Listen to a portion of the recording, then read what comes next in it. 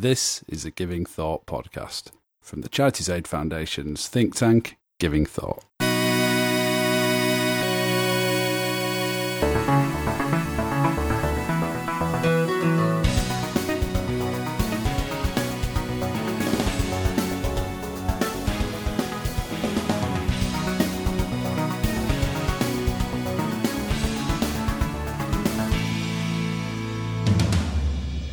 Hello, you're listening to the Giving Thought podcast. This is the podcast from CAF's think tank, Giving Thought, in which we look at big issues and themes relating to philanthropy and civil society. I'm your host, as ever, Rod Davis. It's episode number, well, to be honest, I'm not really sure what episode number it is anymore, with the way things have been going over the last few weeks, month or so, during the coronavirus lockdown, in between homeschooling and all the other work I've been doing and getting out a whole series of kind of voices from civil society podcasts and mini episodes in it and interviews. I don't really know where we are anymore, so I don't suppose it matters, but this is an episode of the Giving Thought podcast. So yeah, the last few episodes have been almost entirely interviews with other people, so please go and check those out. Some full length, some sort of compilations of shorter episodes, and those are all available individually as well. We've got some more interesting interviews lined up over the coming weeks, but just for now what I wanted to do was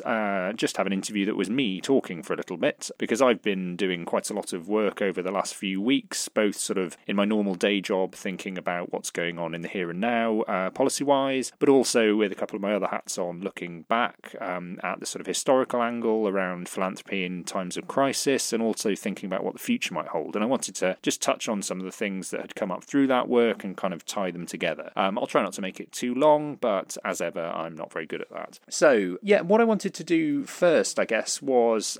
to talk a little bit about what I've been doing in terms of looking at the history of how philanthropy has responded in times of crisis and sort of been reshaped by it, and what effect it's had on people's perceptions of philanthropy and the role it plays. And, you know, the reason that I think that's worth doing was partly I like history and I think it's worth doing for its own sake, but also I think at a time when we're trying to understand potentially enormous changes in the here and now, but also start looking ahead to the future, and try and understand what the various different scenarios are and what kind of changes might have taken place. I think taking a historical perspective and understanding the history of philanthropy and civil society is really important, because I think it gives you that slightly kind of longer term view and a sort of bigger picture perspective that helps you understand how macro trends and changes happen over time. I think also as we're thinking about potential futures, it gives you a sort of domain of ideas that you can draw upon to understand how things could be different and maybe have been different in the past and how they could be different in the future. So I think it's a really useful tool when you're thinking, about the here and now, but also about the future. I should flag up, I think there are limitations to using history in that way as well. I think you have to be quite careful to understand where there are elements of a particular context that are specific to that context, the fact that there are probably going to be as many differences as similarities when you're looking at a particular historical example. But I think if you can sort of be clear about that stuff up front, it's still a very useful way of determining key trends and ideas and themes that can help guide our thinking. And I'm basing this mostly on some research, some faffing about in the evenings that I was doing for the Twitter account that I run for literacy, where I was just interested in reading lots of papers about the history of philanthropy and pandemics and wars and that kind of thing, and tweeting various bits and pieces out. And then I pulled some of that together into an article that was a bit more structured for Histville, which I'll put links in the show notes to, kind of outlining some thoughts on, particularly from a European perspective in that case, what the history of kind of philanthropy in times of crisis can tell us about what we should be thinking about now. So I just want to pick up there on what some of those key themes I picked out were in as brief a way as possible. So one of the things I think that's really interesting when you look at philanthropy in times of crisis is that there tends to be quite a strong focus during the crisis and certainly after on attempts to kind of centralise philanthropy in one way or another. So really that's because philanthropy is quite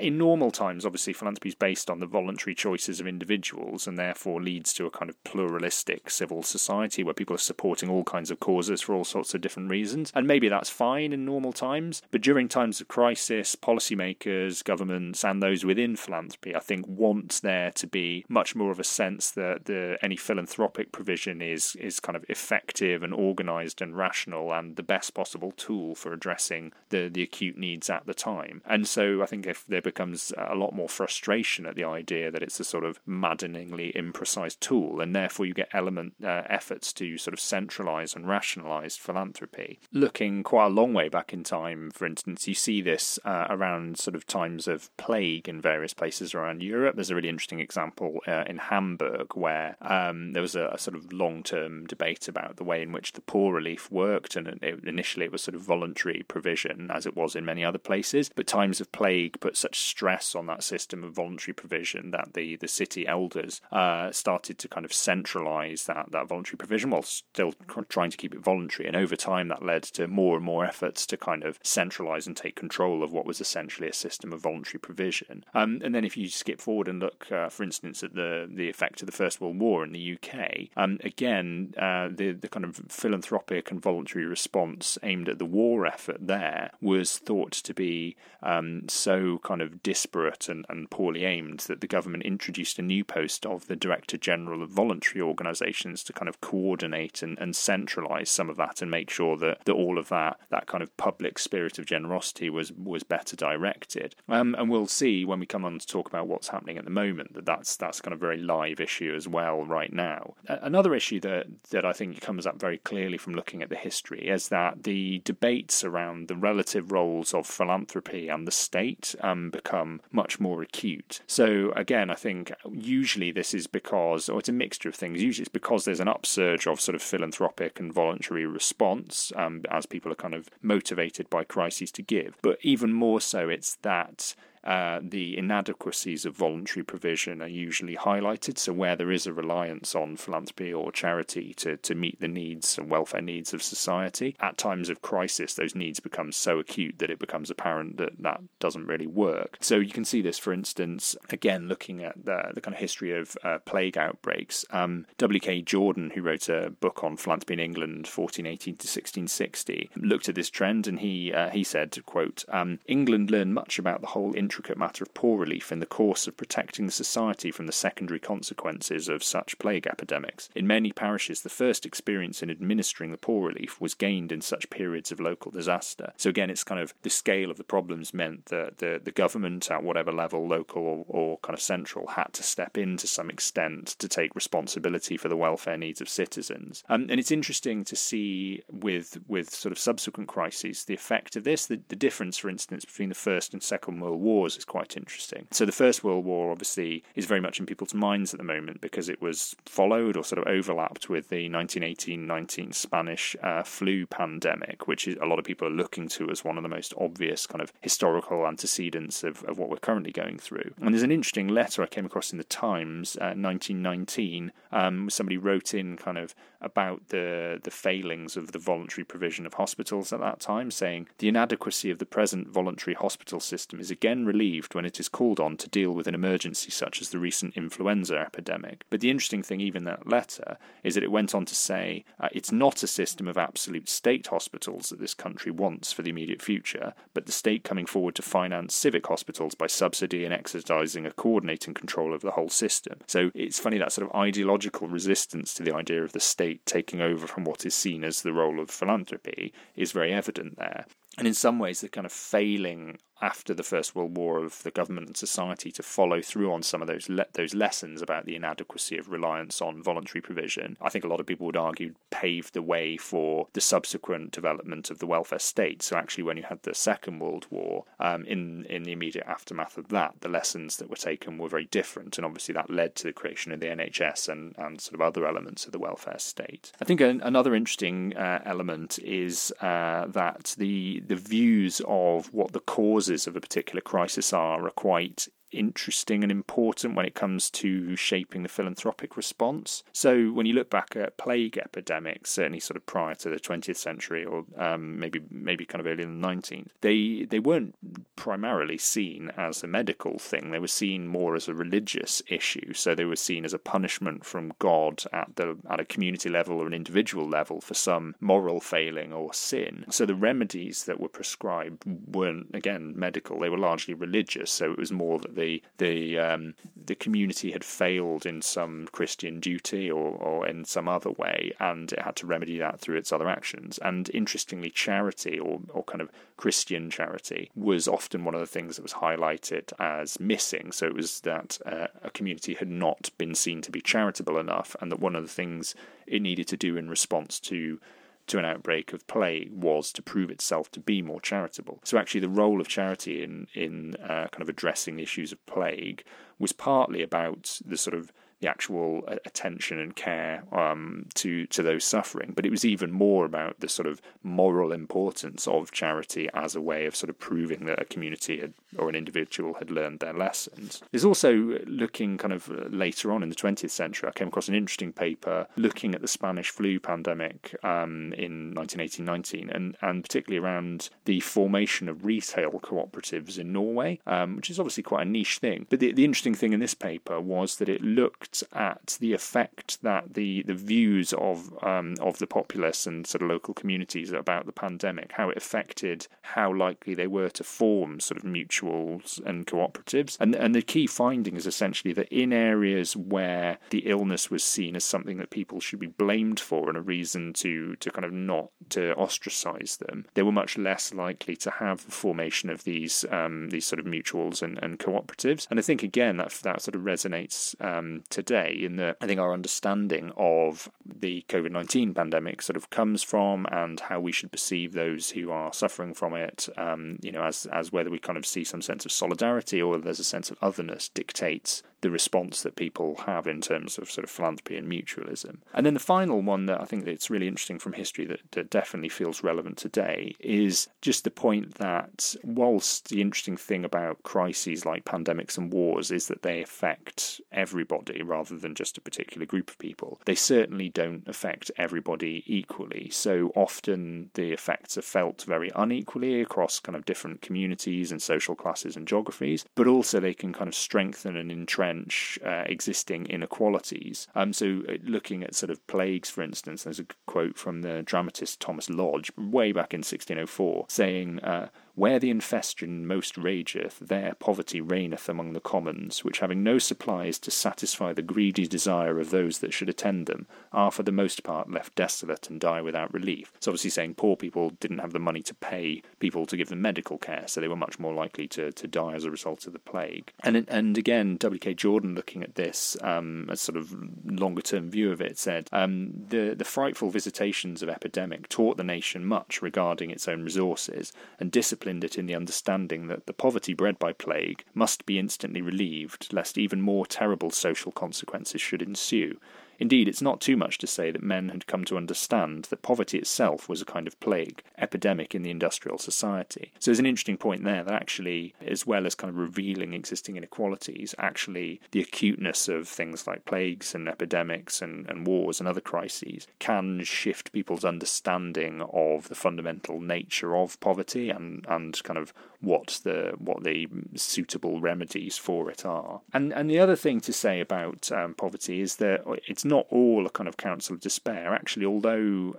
these pandemics can kind of exacerbate existing inequalities, and philanthropy potentially can be problematic in that, and it can kind of entrench as well those existing inequalities, because in a lot of ways, as we've discussed many times on the podcast, philanthropy is sort of symptomatic of inequality, and therefore it's kind of somewhat difficult sometimes to use it as a tool to address inequality. There are interesting examples where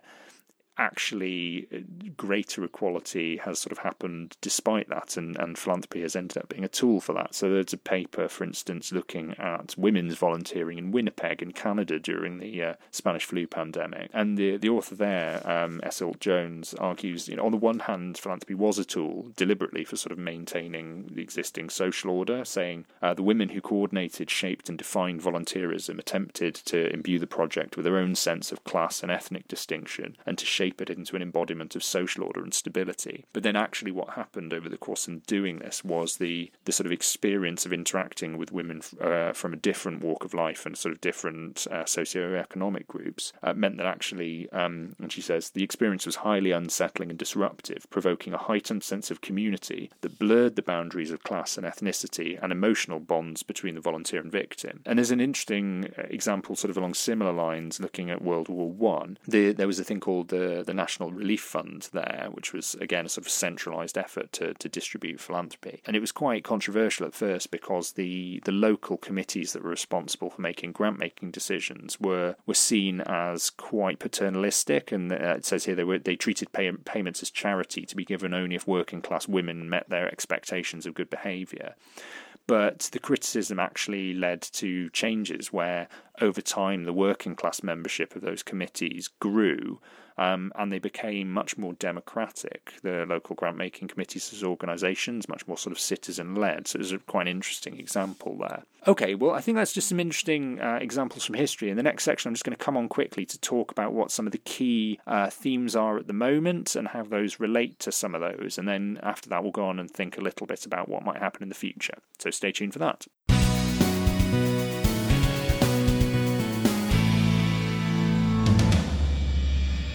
Okay, great. So we're back for section 2, and I'll try and keep this relatively brief as ever. So in this section, I just want to say a little bit about what some of the key issues are sort of facing civil society at the moment. I won't labour these points because many of them are things that have come up very strongly in the conversations that I've been having with sort of voices across civil society in the recent series of podcast episodes. So please do go back and check those out. But just, I've been talking to people about this and doing presentations, so I thought I'd kind of give you my top list of bullets. So I think, the most obvious one that almost anybody would be aware of is that there's reduced income across lots of different areas of civil society, as organisations find that they're no longer able to run planned fundraising events, or they have to shut down kind of trading activities like shops, art galleries, museums, that kind of thing. But at the same time, for many organisations, there's also actually increased demand because the challenges created by the pandemic mean that the groups they work with have greater needs than any before, and that's sort of putting an unprecedented squeeze on a lot of organisations, and there are sort of real concerns about what that means for the long-term viability of many parts of the sector. Another point I think is interesting, and this certainly came up in the conversation that we had with Rob Williamson here on the podcast, is that this crisis feels different in nature to many sort of previous real or imagined crises where you might look to philanthropy or charitable giving, in that it's sort of almost universal in nature. So it's not about one group of people being affected by an issue being asked to give to support another group of people who are affected by the issue. It's more about everybody being affected by it and being asked to kind of support others who may be more affected by it or similarly affected by it. And in terms of the fundraising ask, that makes it more complex because it's not really about sort of giving to them, but all about supporting us, and how that kind of impacts on fundraising in the short and longer term, I think, is something maybe we'll talk about in the next section. Another thing I think we're seeing is some really interesting shifts in funder behaviour, whether that's kind of individual donors or even more so kind of foundations and charitable trusts, where the short-term recognition of the kind of the challenges facing their grantee organisations means that there's been quite notable shifts in terms of approaches away from things like programmatic funding and restricted grants to unrestricted funding core costs, so not sort of specifying that money has to be spent on a particular programme, but allowing the organisation to spend it on whatever it needs to in the short term. Also kind of a reduction or even a removal of reporting requirements, so demanding a lot less in terms of financial data and reporting from grantee organisations, in sort of recognition that many of them that kind of additional admin burden at the moment would be problematic. And just sort of general shift towards a notion of trust-based based grant making, where the accountability is based on the idea that you kind of trust your grantee organisations because you have an existing relationship with them, and you sort of are willing to believe that they will be responsible and know best how to spend the money that you're giving them. And as with a lot of things happening during this pandemic out of kind of short-term necessity, it will be very interesting to see what longer-term impact that has on the way funders work. Another thing that we've seen, I think, and certainly came across in the conversations I've been having, is that there's been a huge amount of collaboration, cooperation and coordination among funders, but also among kind of charities and civil society organisations more broadly, as everybody is attempting to kind of work together in recognition of the scale of the challenges and really try to avoid duplicating effort wherever possible, and people sort of putting aside institutional ego and a desire to make sure their logo's at the top of a page in a recognition that now is not really the time for that kind of thing. And, again, whether that sticks is one of those questions that still remains to be seen. Another thing in terms of the sort of impact on organisations that we're all feeling very much at the moment, I think, is that there's been a kind of huge enforced pivot towards working digitally. Many organisations will obviously have sort of probably recognised that they need to embrace technology and engage with the digital world for a number of years now, but many of them have struggled to do so, either because it's not seen as a priority or they don't have the financial resources or know-how. And actually, in a very short space of time, a lot of organisations have had to make huge changes to the way that they work and deliver services, and potentially that could be hugely beneficial if it means that it's accelerated a process of necessary transformation. But again, whether that all changes when things go back to normal and we go back to doing things how they were before, or whether it fundamentally kind of alters the nature of work and how civil society operates is something we'll have to see. And then I guess a specific case in point there is that whilst there have been a lot of sort of traditional charities and funders and civil society organisations doing a lot in response to the coronavirus pandemic, there's also been a very notable thread of kind of new digitally enabled networks emerging alongside those traditional organisations. So the sort of COVID Mutual UK groups, local groups that are, informal networks being run off Facebook and WhatsApp and others. And actually, in terms of people's sort of hyper-local engagement with volunteering and sort of doing things to help out to address the coronavirus pandemic, a lot of the energy and effort seems to be there, and it's kind of really interesting to think what that might mean for charities and others in the future. So that's just a sort of whistle-stop tour of some of the key things that I've been thinking about and talking to people about. In the next section, I just want to go on and raise some questions with almost no answers whatsoever about what are some of the big questions that we might need to be thinking about as we look towards the future. So stay tuned for that.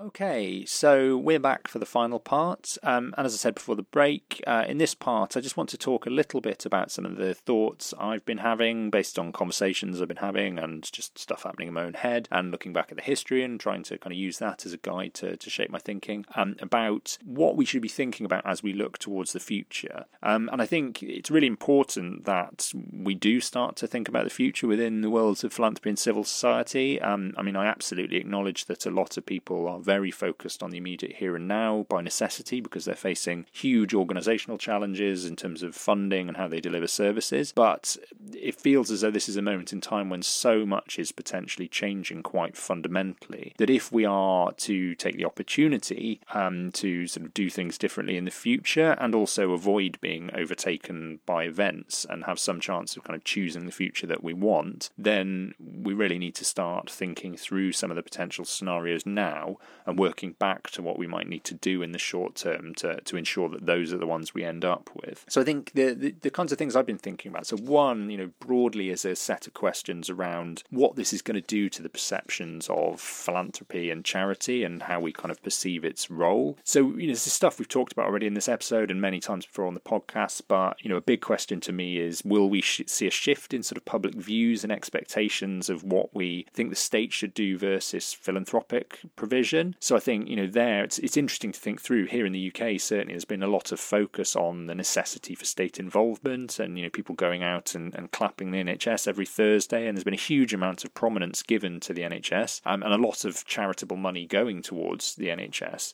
But on the flip side, a lot of people have sort of said, hang on a minute, it's great that people want to give to the NHS and support it at this moment in time, but actually that gratitude in terms of clapping or charitable giving doesn't sort of answer or address the fact that the reason it's been struggling is kind of chronic, underfunding, or there hasn't been enough public funding for it. And I guess looking more broadly beyond the UK, there's an interesting question about whether philanthropy is perceived to be responding well to the pandemic, and certainly in comparison to governments. So in some places, I think governments are seen to have been broadly doing a relatively good job, whereas in other places, governments have come in for a lot of criticism in terms of the way they've responded, either the sort of scale or the speed at which they've responded to things. And actually, in some of those places, philanthropic institutions or individual donors have actually been very prominent in terms of taking much more kind of progressive actions to address some of the challenges. So actually, will that mean that people actually kind of look more positively on philanthropy in relation to government in some places in the future? I think another thing, going to something we were talking about before, is what this will do to the kind of views on the relative merits of kind of mutualism versus philanthropy. So I think there are these two kind of traditions, certainly in the UK, but elsewhere as well, they're intertwined but different, which is the kind of charitable philanthropic tradition. It's about people who have some sort of asset giving to other people or supporting other people who don't. And then the sort of mutualism and self-help, which is about people within a defined group, whether that's sort of socioeconomic or determined by kind of community of identity, helping one another on a sort of equal footing. And actually, there's been a lot of focus on mutualism and collective effort during the pandemic, and it'll be sort of interesting to see whether it more broadly sees a shift back towards those kinds of ideas and away from the kind of idea of a slightly unequal relationship of charity and philanthropy. Another thing I think will be really interesting is what the impact is on sort of perceptions of where philanthropy happens or where it starts. So I sort of pitch this as whether we're going to end up with philanthro-localism or philanthro-globalism, because again, I think this pandemic's pulling in a number of different directions. On the one hand, it's highlighting the necessity for action at a nation or a state level. It's also, I think, if we're thinking about how we're going to avoid some of these issues in the future, making it clear that there has to be much more sort of international and global cooperation. But then at the same time, people are feeling the effects of the pandemic at a kind of hyper-local level, and a lot of what people are doing in a voluntary sense is extraordinarily local. And there's certainly, in the research we've been doing at CAF, we've seen evidence that there's been much more focus on giving locally than there has been to sort of international charities over the last month or so, and whether this crisis kind of affects a longer term shift back towards notions of charity beginning at home or not, I think is a really interesting question. And then the final one there, I think, is this goes back to the first question about the sort of expectations of philanthropy and what we think and whether we think it's been doing well in response to this pandemic. Obviously, as anyone who's listened to this podcast will know, we are coming off the back of a couple of years in which there's been a lot of critique and criticism of philanthropy of one sort or another. And actually, in a lot of ways, the reputation of philanthropy has been, taking something of a battering. And it'll be interesting to see whether the result of this crisis is that shifts back in the other direction and people actually say, oh, do you know what, philanthropy is important, has been doing a relatively good job, and we should probably be slightly less critical, or whether people think that actually, despite the fact that it may be responding well, it's important to continue to critique it, or even some might say that there's even more necessity to critique it. So it would be interesting to see how that goes. I think in terms of another area I think is really interesting is a bunch of questions around this sort of nature of organisational forms and the relationship between kind of traditional charities and networks that we talked about before. And this is stuff we talked about on the podcast many times, so I won't labour it too much, but are these new networks and kind of digital social movements, sort of decentralised models, are they an opportunity for traditional funders and charities to do things differently, or do they represent a threat? What is it about them that is appealing to people? Is it that people think that they're a more effective way of delivering outcomes, or is it more about the fact that participation and kind of engagement and agency are baked into those models in some way? So actually people want to sort of feel like they're doing stuff in a more active way, and that these new networks are offering that in a way that traditional charities maybe aren't in a lot of cases. And is that a lesson for a lot of traditional charities? We've said already, is this kind of current period of digitisation that's happening at the moment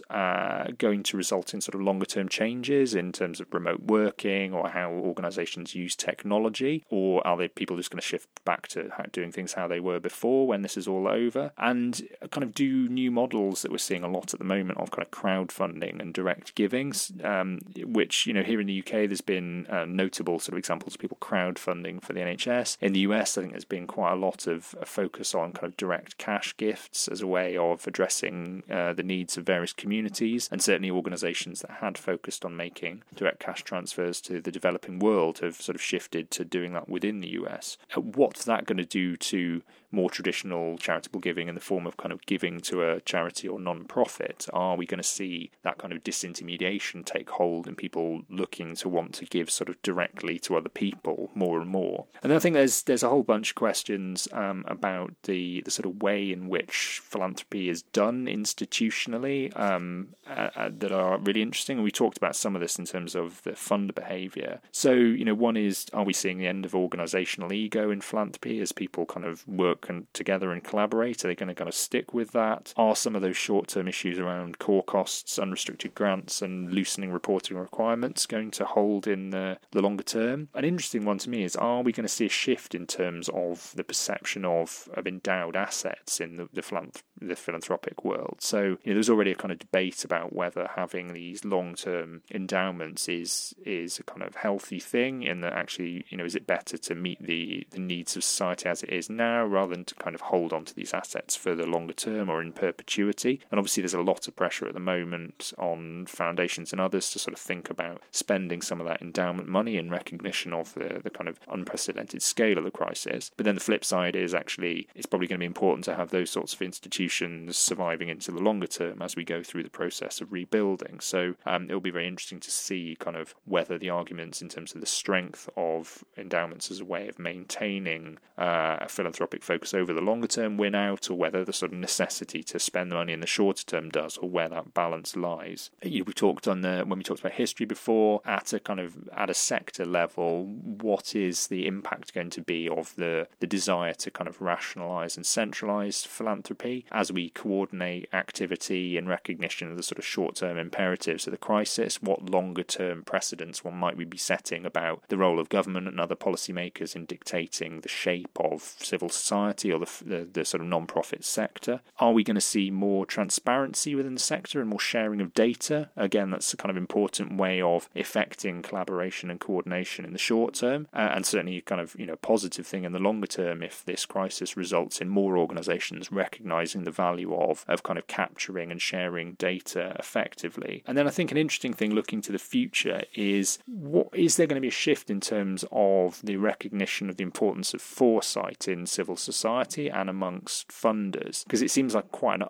underfunded part of the sector. There's not a lot of effort going into thinking about the longer term. People are quite often focused on the short term or the next few years. But I think this pandemic demonstrates, you know, certainly that as we get through the immediate crisis and, you know, even go beyond that sort of medium term period of rebuilding, what is the role of civil society and philanthropy going to be in kind of making sure that we have the longer term thinking in place to kind of avoid these kind of crises in future, or at least make sure that we're in a better position to weather the storm as and when a similar crisis does happen. And then I guess the final thing that I wanted to flag up, I guess, is a negative one, that as with, you know, any kind of huge change of the kind we're seeing now, a situation like this I think is going to create new challenges that civil society is going to have to address. So actually in terms of charities and the organisations that fund them, the sorts of things that they're going to have to be working on as we come out of this crisis might look quite different. They'll either be entirely new problems in some cases, or at least new versions of old problems. So, you know, I think there will be whole new dimensions of inequality as the kind of health and economic effects of the pandemic are felt unequally. I think, you know, there will be things like the impact on people's mental health of this enforced period of kind of social distancing and self-isolation and what that means. I think, you know, the impact on children is kind of really interesting question, because we don't really know what the longer term impacts developmentally and whatever of this sort of short term very unusual period in a child's life going to be? And then I think there are interesting questions when it comes to sort of technology issues around things like whether changes made in the short term around the use of data and the kind of freeing up data on things like health and other things in order to get the benefits of technology in addressing public health issues, whether some of those changes are being rushed through without sufficient regard to issues of kind of human rights and civil liberty, and it will be very difficult to turn the tide back in the other direction, the other side. So actually, even in the immediate short term, I think a lot of organisations in kind of digital civil society that are already aware of those are highlighting that there is potentially, a real danger that some issues are going to emerge as we kind of just nod through some of these new relationships with tech companies where they're using data to apply machine learning and all these sorts of things that actually we might need to challenge in the short term. Otherwise, we risk creating huge problems for the future. Okay, so that is just sort of whistle-stop tour of basically what I've been thinking about in terms of the sort of past, present and possible future of how this whole situation around COVID-19 coronavirus is going to affect philanthropy and civil society. I hope that's been of some interest to you. I'll put links in all the show notes to sort of various things I've talked about there. I've certainly got kind of blogs and articles and things written up on each of the different things that I've been talking about there, so please do check those out. If you're interested more broadly in issues around philanthropy and civil society, check out the Giving Thought pages at the CAF website. Follow me on Twitter at Rodri_H_Davis or at Philiteracy, as I say, if you like the history stuff or sort of bits about academic writing a bit more. If you've got ideas for people I could talk to on the podcast or things, issues that we could cover, drop me a line at givingthought@cafonline.org. Other than that, just like, subscribe, tell all your friends about it, and I'll see you next time. Bye!